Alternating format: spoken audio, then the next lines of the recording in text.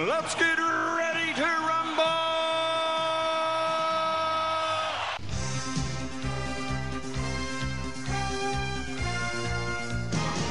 Hello, and welcome to Netflix vs. Cinema, the podcast that shall soon be changing its name to Sean Watches Stuff. My name is Tosin, and I am your host, based up in Coventry in the Midlands. And joining me as ever on the Isle of Wight are Sharon. Hello. And the man who shall soon change his name officially to Beast Mode, Sean. Hello there. Hiya. Right, so we are talking about this because obviously cinemas are back. This is the second one of our cinemas are back shows. So with the last ones we called them We Miss Cinemas shows, and now all of a sudden cinema's back, and it's kind of like, cinema is back, #1, return to cinema. What we're gonna do? This is the second one, and Sean has done it again. Sean has gone into beast mode. I had a week in which I was just kind of like, wait, whoa, what happened? A week has gone. I actually don't think I've finished watching anything. I sent a message out on our WhatsApp group asking Sharon. Sharon says, I've been to the cinema, but I've seen something on iPlayer. And then Sean comes back and goes, I've seen this, I've seen that, I've seen this. So Sean, would you like to take us through the rundown of the things you have managed to see this week? Okay, the things I've managed to see, I guess it would be, so I've seen all the Lord of the Rings trilogy, and they were all the extra bits. Extended. All the versions with the extended versions. So the 4.5 hour versions.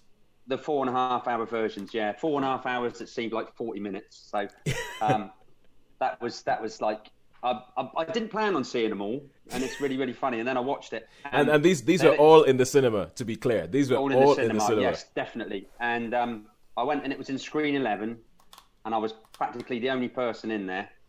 So I had and it was, the screen was monstrous, and it was lovely 4K, and it was just because I thought I would just sort of see the one of them, and I thought so I watched the first one, the Fellowship, and then I thought, and I and I thought, no, I'm going to get a ticket and go and watch the Two Towers. So I did. So I watched the Two Towers. I had a 2 hour. I cycled. Funny enough, I cycled along the cycle track to go and watch Lord of the Rings, and then I thought, yeah, I'm going to go back. So I cycled back and took my car because I haven't got any lights on my bike. Yeah. And then I thought, oh man, this is so good. This is so good. I'm going to have to go and see the Return of the King. So I did that the next day. And, that was a big 4.5 hour one, and it was just lovely and sumptuous. And I mean, the big screen, because those extended versions have never, ever been on the big screen. Oh, yeah, that's true. Extended versions. I definitely would have liked to have seen them, but they're just on the wrong days for me. So I was thinking I would have loved to have seen that. I have seen all the extended versions, but obviously not at the cinema. The mouth of Sauron and all that, and they just make so much more sense. And I've got to be honest, I just thought, this is why I love the cinema. That they need to be seen. These are films that need to be seen at the cinema. And it was cool, and it was air conditioned, and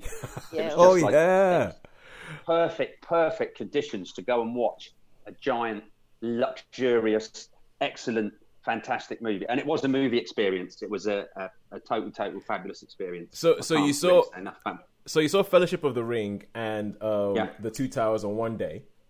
Yes. And then you came back the next day to see Return of the King.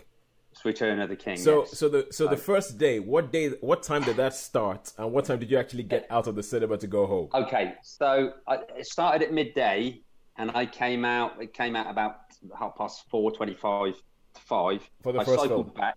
Okay. Yeah, for the first film, I cycled, and then Two Towers started at 6 o'clock. So I cycled back. I've got I'm a bit cheeky really, because I've got an electric bike. So and it's quite good. That's a good track I've been. So I got back.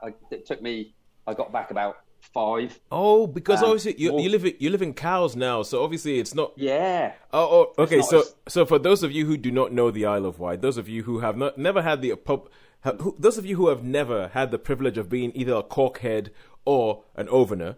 So that's it. Yeah. For those of you who never had it, so Sean is talking. You might think the Isle of Wight is tiny, but Cowes is probably, from the cinema, to drive from my house when I was living in Cowes to the cinema, probably took me about 15 minutes, 20 minutes with traffic. And on a bike, that's like, a 40-minute thing. So you cycle all the way back, cycle back, and so you cycle all the way back and bring your car back. Yeah. Well, because the joy was, what the good thing was, is that when I cycled to see the Fellowship, I left my bike in the shed at work and I put it on charge. Oh, so yeah. And it is a bit of an old. I mean, it's legal, but they don't have the twist grip anymore. But this one's quite old, so it's got like a twist grip. Oh, yeah, yeah. So, and the cycle path, which from Newport to it was so easy to cycle, Toes, and it was all cycle lanes. Yeah, no, I know. I used to do that. I used to do that cycle. Yeah. Come on down around about the Quay, like Black House. That's it. That's the one. Yeah. Yeah. So that was it. And then on the Sunday, I sort of took it fairly easy, and then I went to see the 6 o'clock, the Two Towers, and I came out just before 11, probably, just sort of after. So, but it didn't seem. I mean, it was four odd hours, and it really didn't seem like that. It seemed like 40 minutes. Was there an interval, or did you go straight No, through? there was no interval. It was all the way through, and I just lost myself in it, and it was just great. And I even have to say, at some moments, there was even a little tear. Oh. And a tear of happiness and and it was just like, yeah. When I think of the whole films, I used to like the Two Towers the best. Yeah. And then I was thinking about it, and I thought, oh, the Fellowship was really, really, really good, because that was probably the least favourite of mine. And I thought, that's really good. That's going to be my favourite now. It's going to be favourite. And it still was after I thought of the Towers. I thought, yeah, Fellowship's better. And I thought the Return of the King was always probably my least favourite. But I think that's because when I saw it, the pictures, it was they didn't have the extra bits in, so it didn't make.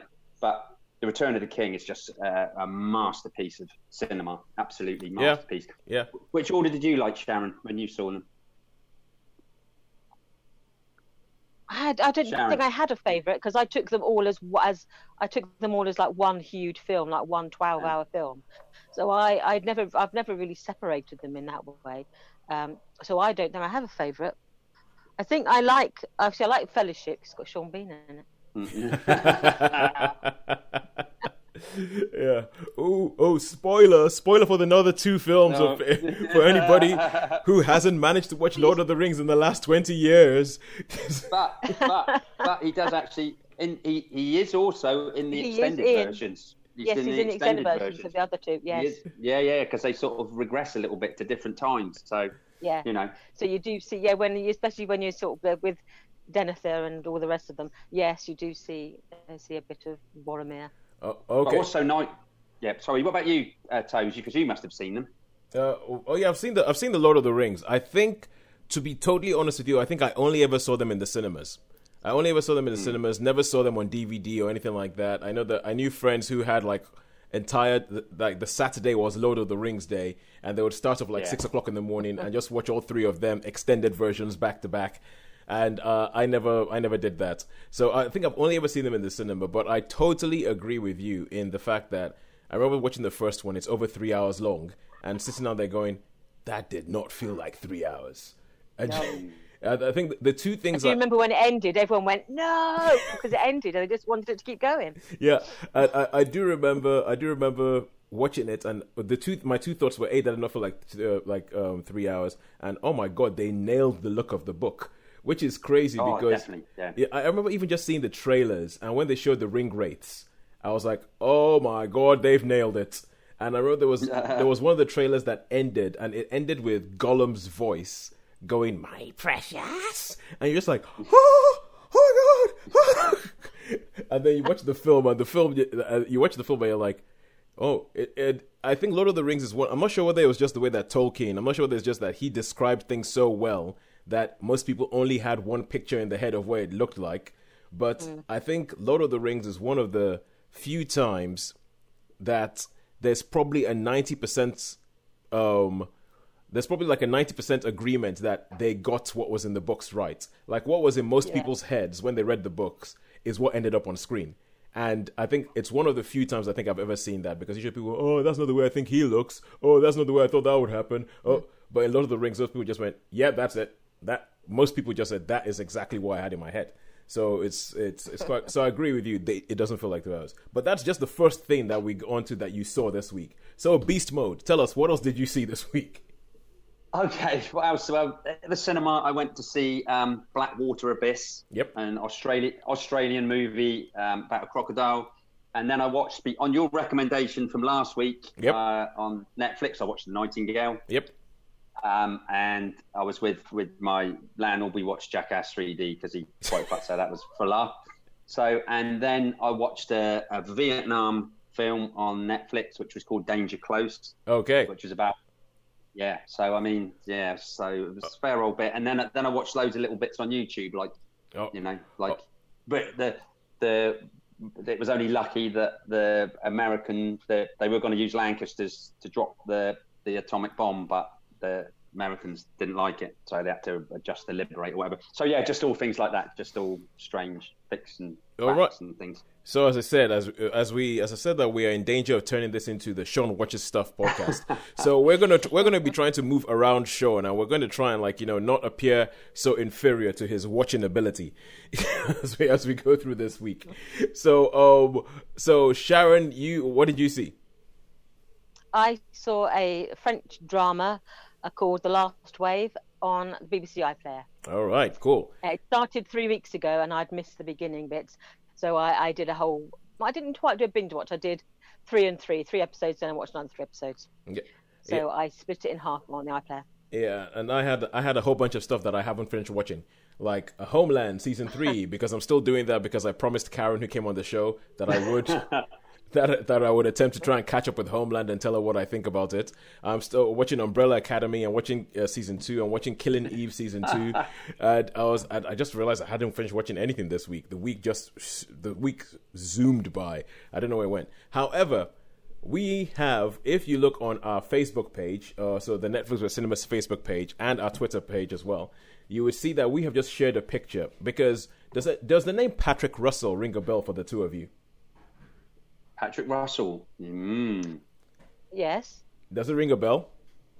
Yeah, didn't we interview? You interviewed Patrick. Yes, we interviewed Patrick. And he used to work in a cinema. It's like, he said that he pretty much was born in a cinema and all that. And he's becoming a semi-regular contributor to the show because he actually sent us a picture of the cinema he used to work in. It was the Granada. Oh, wow. Yeah, the Granada in Acton. So if you look on our Facebook page, you'll see he has this old school pictures. Based on the way the man outside is dressed, it must be the 70s. So it's a black and white picture of this old school cinema, the Granada. And he actually says that John Wayne visited it in the 60s when he was doing one of his tours of the UK. Wow. Oh, wow. Yeah. So Patrick has done that. Please have a look for that on our Facebook page. And also, I got an email this week. And in addition, this came second in excitement to the one Patrick sent me. And this is an email from Odeon Cinemas. Oh yes, is it open yet? Odeon Cinemas. I'm getting closer. It says, "Hi Tosin, as a valued Limitless member, we wanted you to be the first to know that Odeon Nuneaton's doors will reopen from the 21st of August, and we're opening in style with Christopher Nolan's anticipated new release, Tenet." So, essentially, what we predicted on the podcast came to pass. One person opened, a couple of weeks later, the other person opened, a couple of weeks later, Christopher Nolan goes, "All right, fine, you haven't killed anybody, I'll show up." and now, and it's funny because they're opening up and they're showing up the first day that they open, they're showing a bunch of stuff some stuff that I don't particularly want to watch. So I've booked my ticket for Tenet already. But they have Inception. They're showing Inception, the 10th anniversary of that. Yep. They're showing Jurassic Park again on the big screen, showing Onward. And the cinema in Nuneaton, they've made it really, really nice. It has like reclining seats and every seat is a reclining seat. It's really, really nice now. They're showing Onward. As I said, I am so happy Onward is coming back. I am so happy that's being shown again. They're showing Tenet, although not until the 26th of August. And they're showing The Karate Kid.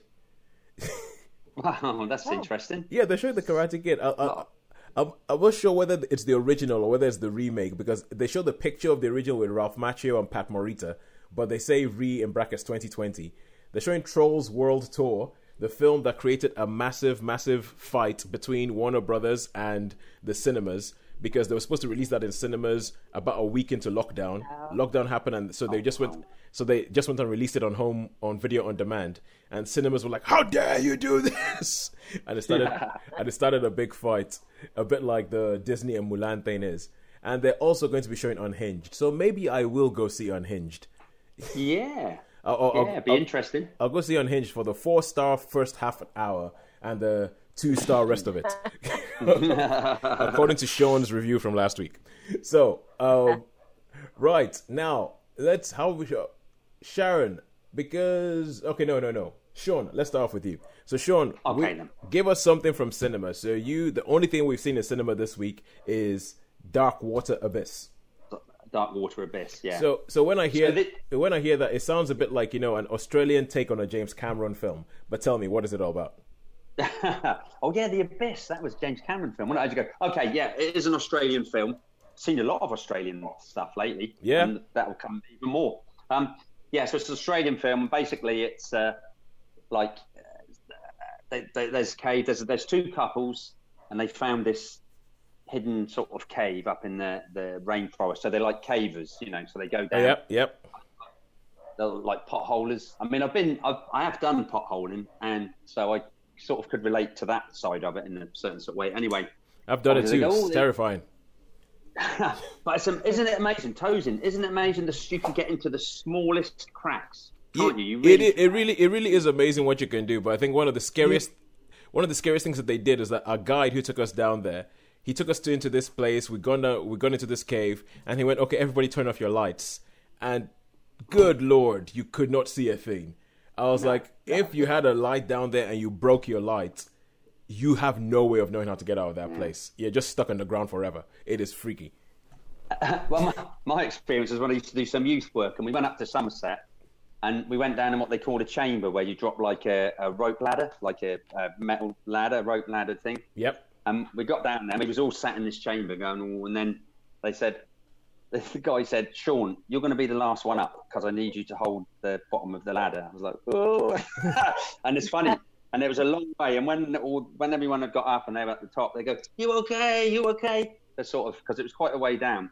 And you're exactly right. And so, although I had my little light on me helmet, it was all dark behind me, hugely dark. And it's really. But I got up. But yeah, that was. So they must initiate you, I reckon, in things when you do it first of all. But anyway, back to the movie. Yes. So they found this new pothole. They're saying, "Oh, this would be." They look up, looks like a bit of a storm. They say, "Nah, there's not going to be a storm. There's not going to be a storm." Anyway, so they go down. Guess what? There's a storm with loads of rain, and it's all coming through, and they can't. They're going, "Oh dear, we can't get out that way. Oh dear, we'll have to find." Anyway, and of course, if the water's coming through, there's suddenly this monster, giant saltwater crocodile that sort of happens to have this little lair there. So it's basically they're in this area, they're sitting on ledges, they're trying to save each other. There's bits falling here, bits falling there. A couple of nasty bits in it, and that's basically the movie, really. So is it kind of like Jaws with a crocodile underground?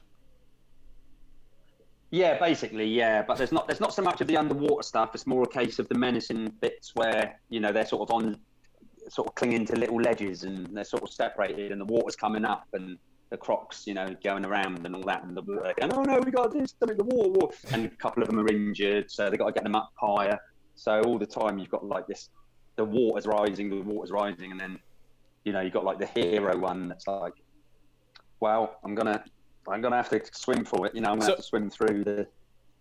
So how many people are there? How many people are stuck in there? Because you mentioned a couple. Are there more people? Well, there's no, there's only four. There's only four. I know it sounds like there was loads, wasn't there? There's only four. Hang on, no, five. There's five. There's five of them, and one, obviously, you've got the one that gets munched pretty quick. You know what I mean? So that sort of sets out. It's like the Star Trek. You know what I mean? Where the guy in the red coat. They have the little. Yeah, they have the little minions, don't they? So red shirt, I'm right. But there's not really anything new, but I did like the crocodile because you actually see his eyes, and it's a real, like, he's sort of looking, So yeah, he's looking at him, and he's like, "Yeah, oh, you're next." But of course, yeah. So yeah. Oh, and there is a little sideline, like, because there's two couples, and one of them ends up being it's not really a spoiler because it's quite early on. One of them sort of pregnant. Oh yeah. Is it by the other one of the other couple and all that? So you've got that sort of bit of tension there as well, because there's a bit where one of the wives is looking through the phone and sees some photos that, with the other couple sort of thing, or with the wife of the other wife. So so got that sort of tension. And so do they save each other, or do they, would you like? So they get a nasty person. Would you push them in? They get a little bit of soap opera in there. Yeah, a little bit of soap opera in there to make it quite interesting. Okay, so what did you think of that? I think it's. I didn't like it. It was a fairly short movie. What I mean, didn't like it. I didn't mind it. I didn't think it was particularly anything new. I didn't think it was anything gripping. Yeah. And there was a couple of bits. There were a couple of bits in it which I thought, well, would you do that? But not to the extent that they have been in films. So I would probably give this would probably merit. Yeah. I mean, what do I give it? Yeah, I'll give it a 3, I suppose. 3. Oh, 3. A 3. An average 3. Yeah. Yeah. Well, it didn't really. I didn't get crossy-legged annoyed, sort of hopping in, like ants in your pants. Crossy-legged and I huffed and puffed like ants in the pants. It didn't get me that bad, and I thought, well, at least they tried. And yeah, so I would say, yeah, I think a 3-star because I didn't hate it, so it was okay. All right, cool. It was okay. Good stuff. Because I think we have there's a Sean scale. There's ants in the pants. There's reclining in seats.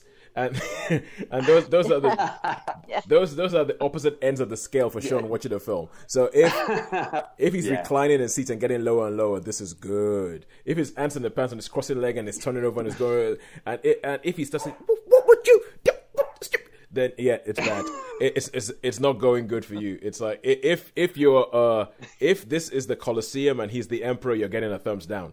So it's all right, cool. So now let's go over to Sharon. Sharon, you were talking about French drama, The Wave, that you saw on The Last Wave. Yeah, The Last Wave that you saw on iPlayer. So tell us, what is this about?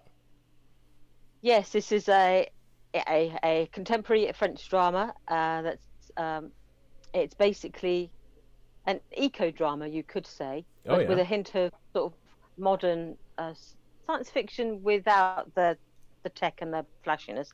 Basically, there's this village in the south of France that's on the shore. They have this beautiful beach, and it's an idyllic setting. And they have a surf competition every year because it's good for surf. And during this particular surf competition, there's this strange cloud appears above the waves. And just as the competition is starting, this cloud basically acts not like a normal cloud. It descends, and all of the surfers who are in the competition disappear. Ooh. And then they reappear 5 hours later with no concept of having been anywhere. They don't know what happened to them.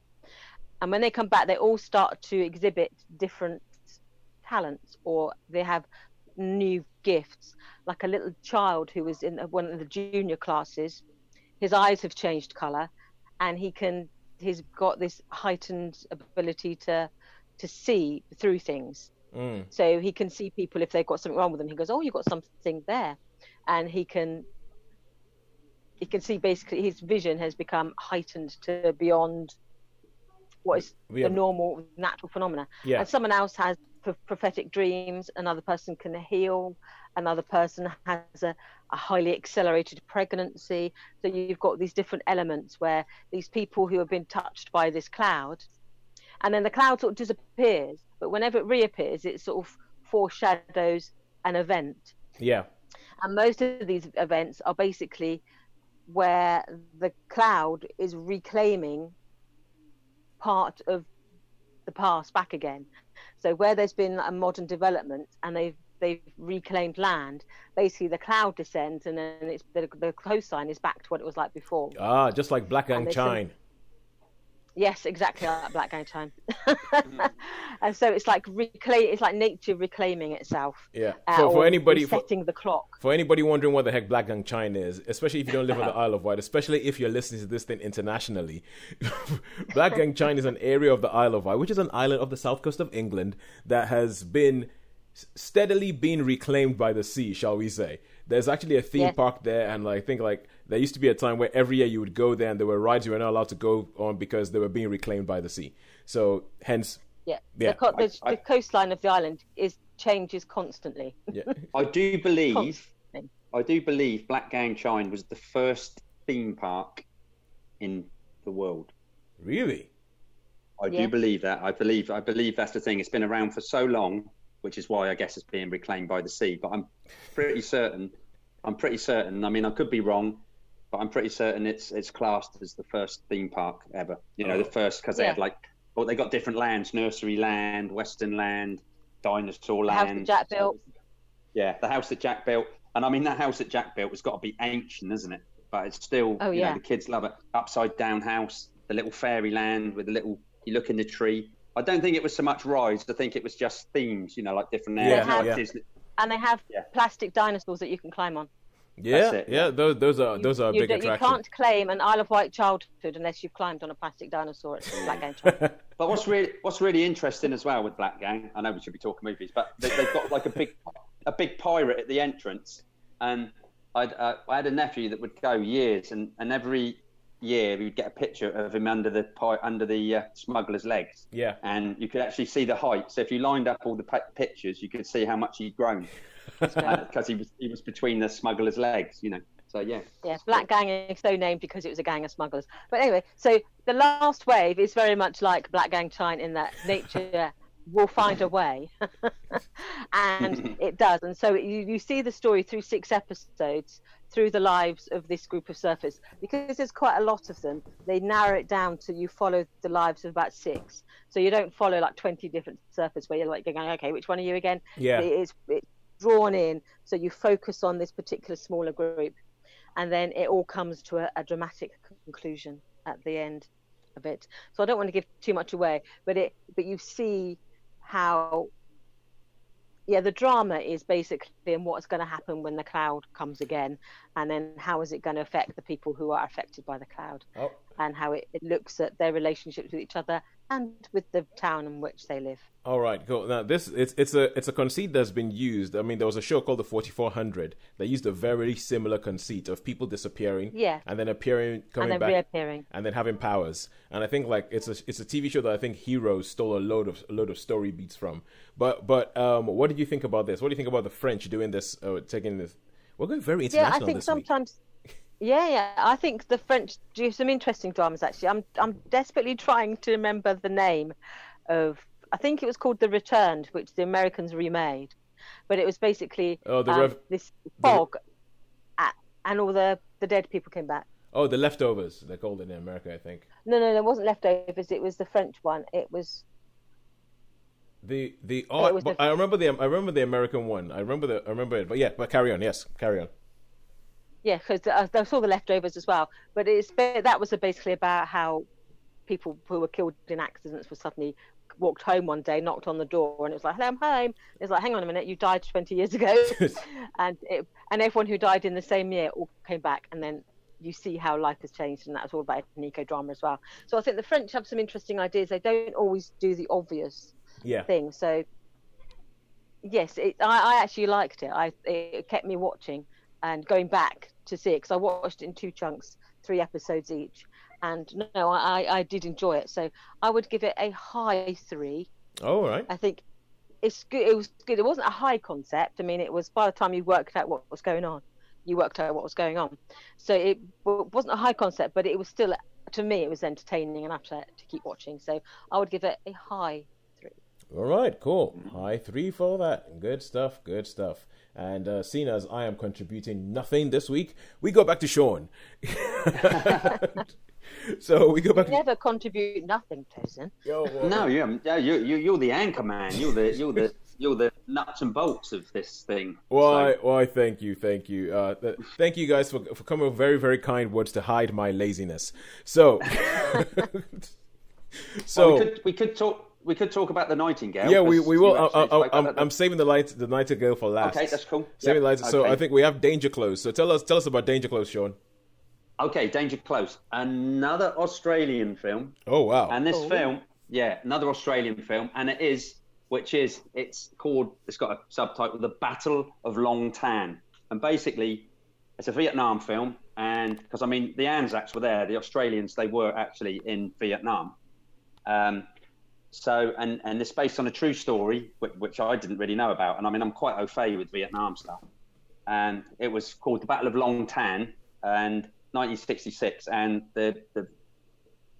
it's basically this Australian unit, this Australian brigade, if you will, and they're getting mortared. They get mortared with the VC, MVA, so they decide to send out a patrol. So basically, I don't know if you've ever seen We Were Soldiers, but it's basically an Australian version of that, I would say.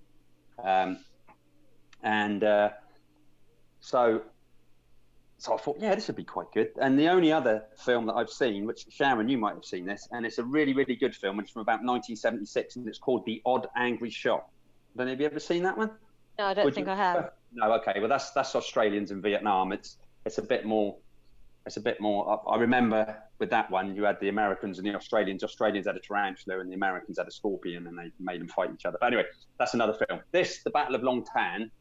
Okay, it's basically so this Australian base is getting shelled, and then they decide that they want to find out. So they send out a patrol. Well, they send out about 3 patrols to try and find out where this is coming from, and they encounter a whole NVA and Viet Cong,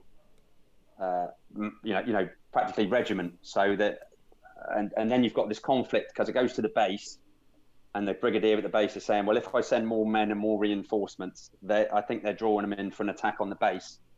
So, but where danger close comes from is when they're on the radio and they're saying everything out. It's basically danger close is when the enemy, the VC, the MVA are practically on top of them. So they go danger close, bring down the artillery on my position. So basically that's where that comes. And that happens with a couple of the units that are out there, and they get reinforced. And so it's basically a war movie based on a pardon? A war movie, but with an Australian bend. Because the thing I quite like about Australian films and Australian cinemas, I think something like that makes me feel as if I could really get into it, is a bit like how you were saying about the French. They never do anything straightforward. I always feel like Australian films, compared to American ones, are usually quite low budget. So it means that they can't just give you the same old bombastic stuff American that where you've seen it before. They have to be a bit more inventive in the way they deliver it to you. So yeah. So does that hold true with this? Is it inventive, or is it just Australians doing America? No, it's definitely Australians. And what I really, really liked is they had here we go. This is my I don't know what they call it, banal or whatever. Anyway, they had it was great because the weapons that they had was the British FLN, Belgian FLN, which is what the British Army had. So they're very much based on the British Army. So a few of them had the M16s. There were a couple that had, I think they're called Owen guns, the Australian version of the Sten gun. So there was a few of those. And it was like a fire-based artillery. And it all felt authentic. And you had the NVA and the VC, and they actually were, you could see the black pajamas of the VC, and the pith helmets with the NVA regulars.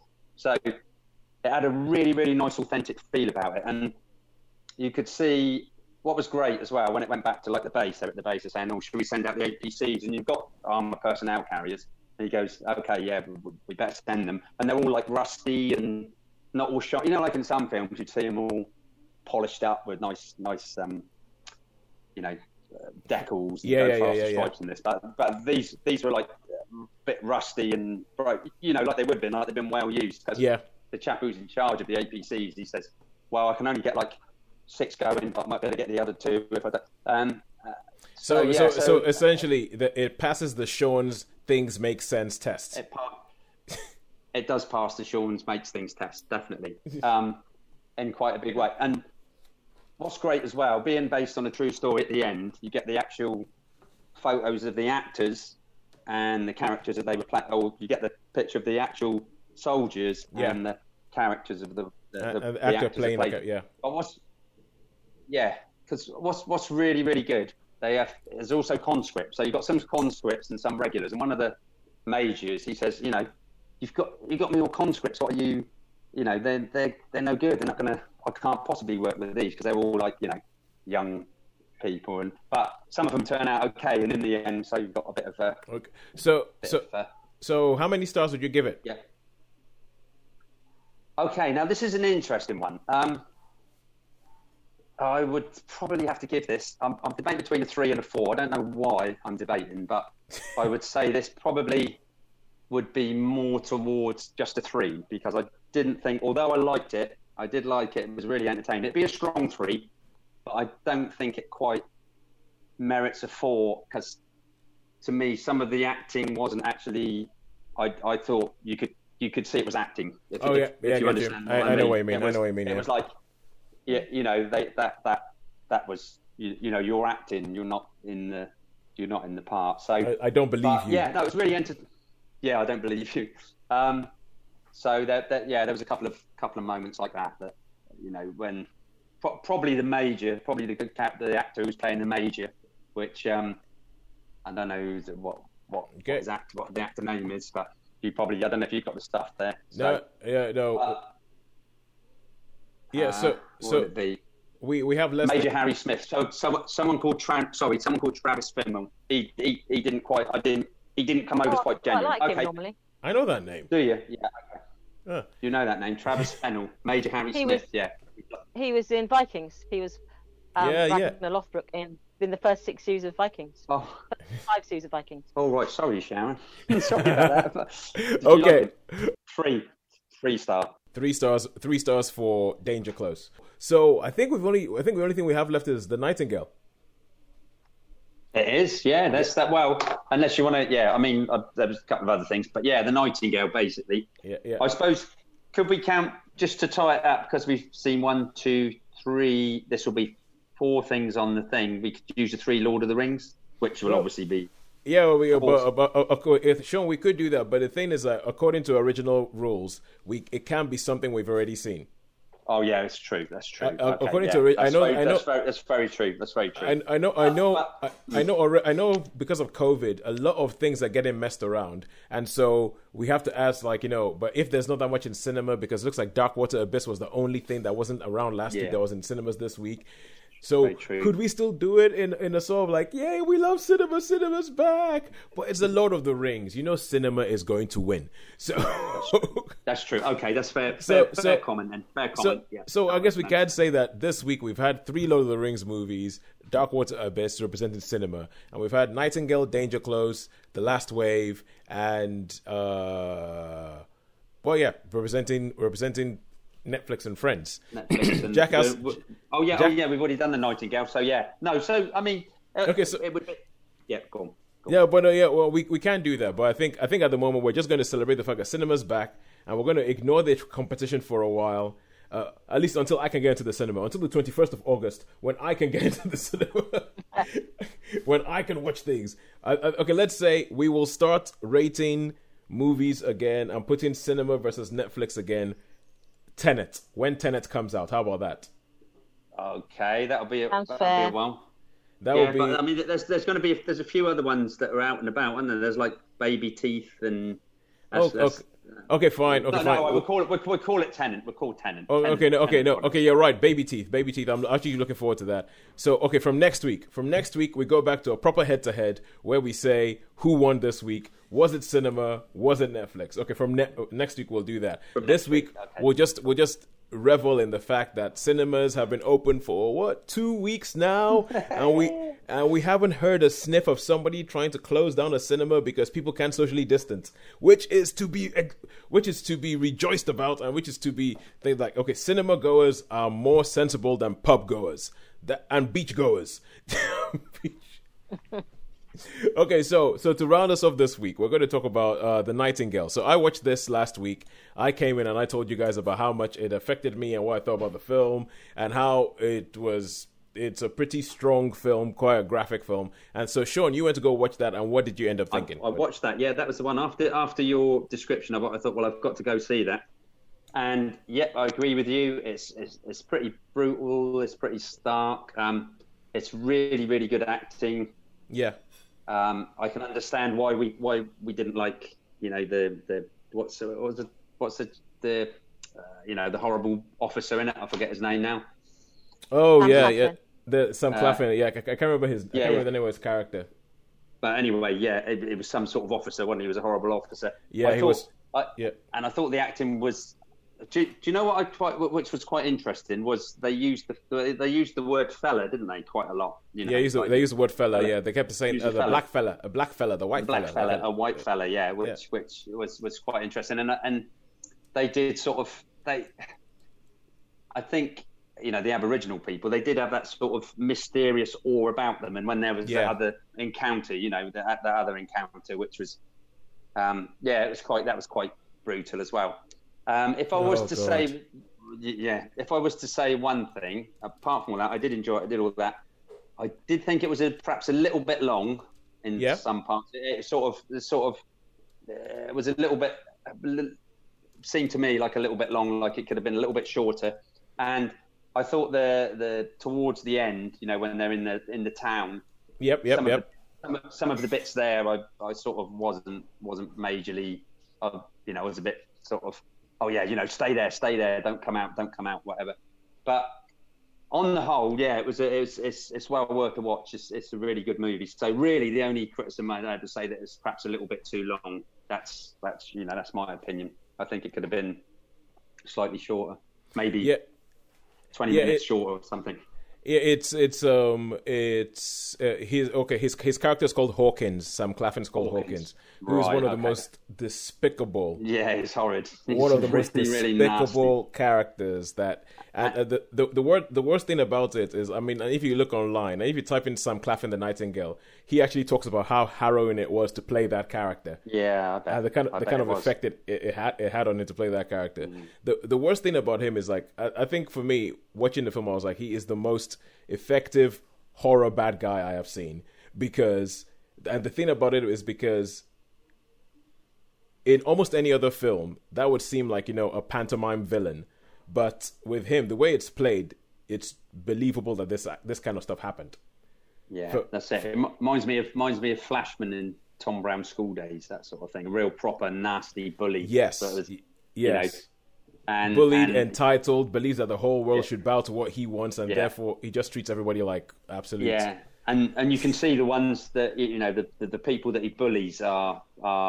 And yet, when it comes to like higher officers or whatever, he doesn't, you know. He's an absolute kiss ass. He's a proper bully. He's a proper bully, nasty bully. And as I say, the people that are his underlings, if you like, the people that he bullies, they obviously are not very nice people as well, because they turn around and bully everybody else. Yeah, bully everybody else that they can. Everybody who's weaker than them, but.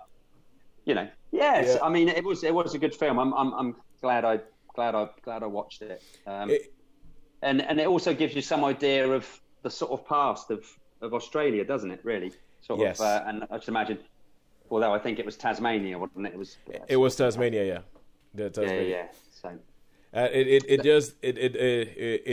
It's a great film. I love it. It is a sad film. It is a film that made me angry. It is a film that got me thinking about the world and humans and history and what happens and how things suck. Exploitation. How everything was, you know, horrible. Even when it comes to prejudices and in that film, even to start off with, the what was her name? Claire, was it? Claire, Claire. Yeah. I mean, played by Aileen Franciosi. And she's racist, isn't she? She's still racist because to start with, and then because the film starts off and it starts off looking like it's going to be all about how this woman is abused, and then you start realizing that this woman herself is actually a massive racist. Yeah. And I mean, she is, yeah. So it's. It plays with your allegiances. It's like, yeah, for goodness sake, she should go. Whoa, what did she just say? No. I thought that was a hero. I thought that was a heroine. No. And that was what had a nice ring of truth about it, didn't it? You could understand, you know. She was like, you know. So yeah, no, it was a good film. It was a good film. Yeah, I thought. Yeah, well, I'm glad we agree on that one. Yeah. I'm glad we agree on that one. Okay, so I believe that's it. I think that's all we have on the Netflix and cinema news review stuff, and this is going to be our shortest podcast for a while. well, I think we should. I think we should keep it. We should just take the win. We should take the win and go. Take the win. Yeah. That's it. Take the winner. Take the winner. Like are you going to watch? Are you going to watch any of the? I know we've done them before. Are you going to watch like your Inception or any of those re-releases or Back to the Future or whatever? I might do it depending on the time. I might do Inception. But I don't think apart from that, I don't think there's. I might do Jurassic Park because I never saw Jurassic Park in the cinema. Oh, well, that'd be good. I mean, I have already seen Inception. I saw Inception in IMAX, so I'm not really sure on that one. The Karate Kid, not so much. The only things I'm thinking for the first week, it might be Jurassic Park, might be Unhinged. If I feel like I have enough time, even though now because there hasn't been cinema around, I found out more things have been taking up my time. So I might not actually get back to. I might not get back to this one. Yeah. But I would like to see Onward again, if for no other reason, to get them more bums and seats, because I feel like that film was just so wronged. That was a good film. That was another one we agreed on, wasn't it? It's another one we agreed on. Yeah. It's that film. I feel it was so wronged by the coronavirus just coming and shutting down cinemas, because then many people got to see it, and I think that was a real shame. And Sharon, I'm not even going to try and make you watch it because it is animation. And if anybody's listening, horse is dead. Yeah, don't flog it. If there's anybody who's listening to this on Radio Public, because I've been registering the podcast on different podcast distribution networks, and there's one called Radio Public, and it asks for like descriptions of the different hosts. So I did put down descriptions of the three of us, and I did put down like the kind of films that we all like and stuff. Sharon, it was a typical thing that if it used to be a book and is now a film, you will be all over it. And although trying to make you watch something animation is tantamount to torture as far as you're concerned. Sean Weston's World War II movies. I said that Sharon can give Sean a run for his money. Westerns and World War II movies. And I also mentioned that you haven't found a movie in the last 10 years that's actually scared you. So. So maybe I'll read those out next week. But until next week, when I will try and finish watching something, and Sean and Sharon still have the ability to go into the cinema. But this is so new. We don't even know what's being released. But maybe Baby Teeth is going to be out next week. I don't know. We don't know. But it's an once again an Australian film. Australia, I know. That's what I mean. They're all Aussie films, aren't they? Really? They're just kind of like. It's almost as if they're using that COVID as a kind of, they're like, well, there's not going to be any American films to sort of like steal the thunder. Release all the Australian films. Yeah. It's on next week. I've just had a look. It's on next week. Yeah. Sharon, do you fancy Tuesday 4:00? Tuesday. Do you want to see that or not really? Yeah. That's possible. That's a possibility. Yeah. Okay. That sounds reasonable. We'll pencil that one in. Yeah, it stars. What's her name? She was in Little Women. She played Beth. No, is Beth the one who dies? The youngest one in Little Women. Yeah, she plays Beth. Beth is the one who dies. Yeah, I cannot remember. Sorry, spoiler for Little Women. Oh! I did see a trailer for this. I just seen there's another film on Pinocchio. What? Pinocchio. It's not the Guillermo del Toro one, is it? It looks like it. It's like a. It's not an animated one. Let's see what it says about it. No tweets about this film yet. Oh yeah, but Eliza Scanlon. That's her name. When I was in the Lord of the Rings and the trailers, and they showed the trailer for Pinocchio, and it does look very, very interesting. So all right, good. So right. Until next time, when Sean can watch those, and I shall just be standing in the room, crossing off the dates until the 21st of August. On a calendar on my wall. Counting down. In no way whatsoever like Jack Nicholson in The Shining, a film I still haven't seen. It's a goodbye from me. I think you won't like it. Goodbye from me. And it's a goodbye from me. Oh, okay, hang on. Before we're just going to roll the goodbyes back a bit. You think I won't like The Shining? I think you wouldn't. I don't think The Shining would be your type. It'd be interesting. I could be totally wrong, but I don't think it would. I have the DVD. It's been in I borrowed it from a friend of mine like 2 years ago, saying I need to watch this film because everybody keeps banging on about it. And as a film buff, I need to have an opinion, whether it's good or bad. I need to have an opinion about this. Sure. And the thing is that the way everybody yells and reveres and worships at the altar of Kubrick already makes me want to not like it.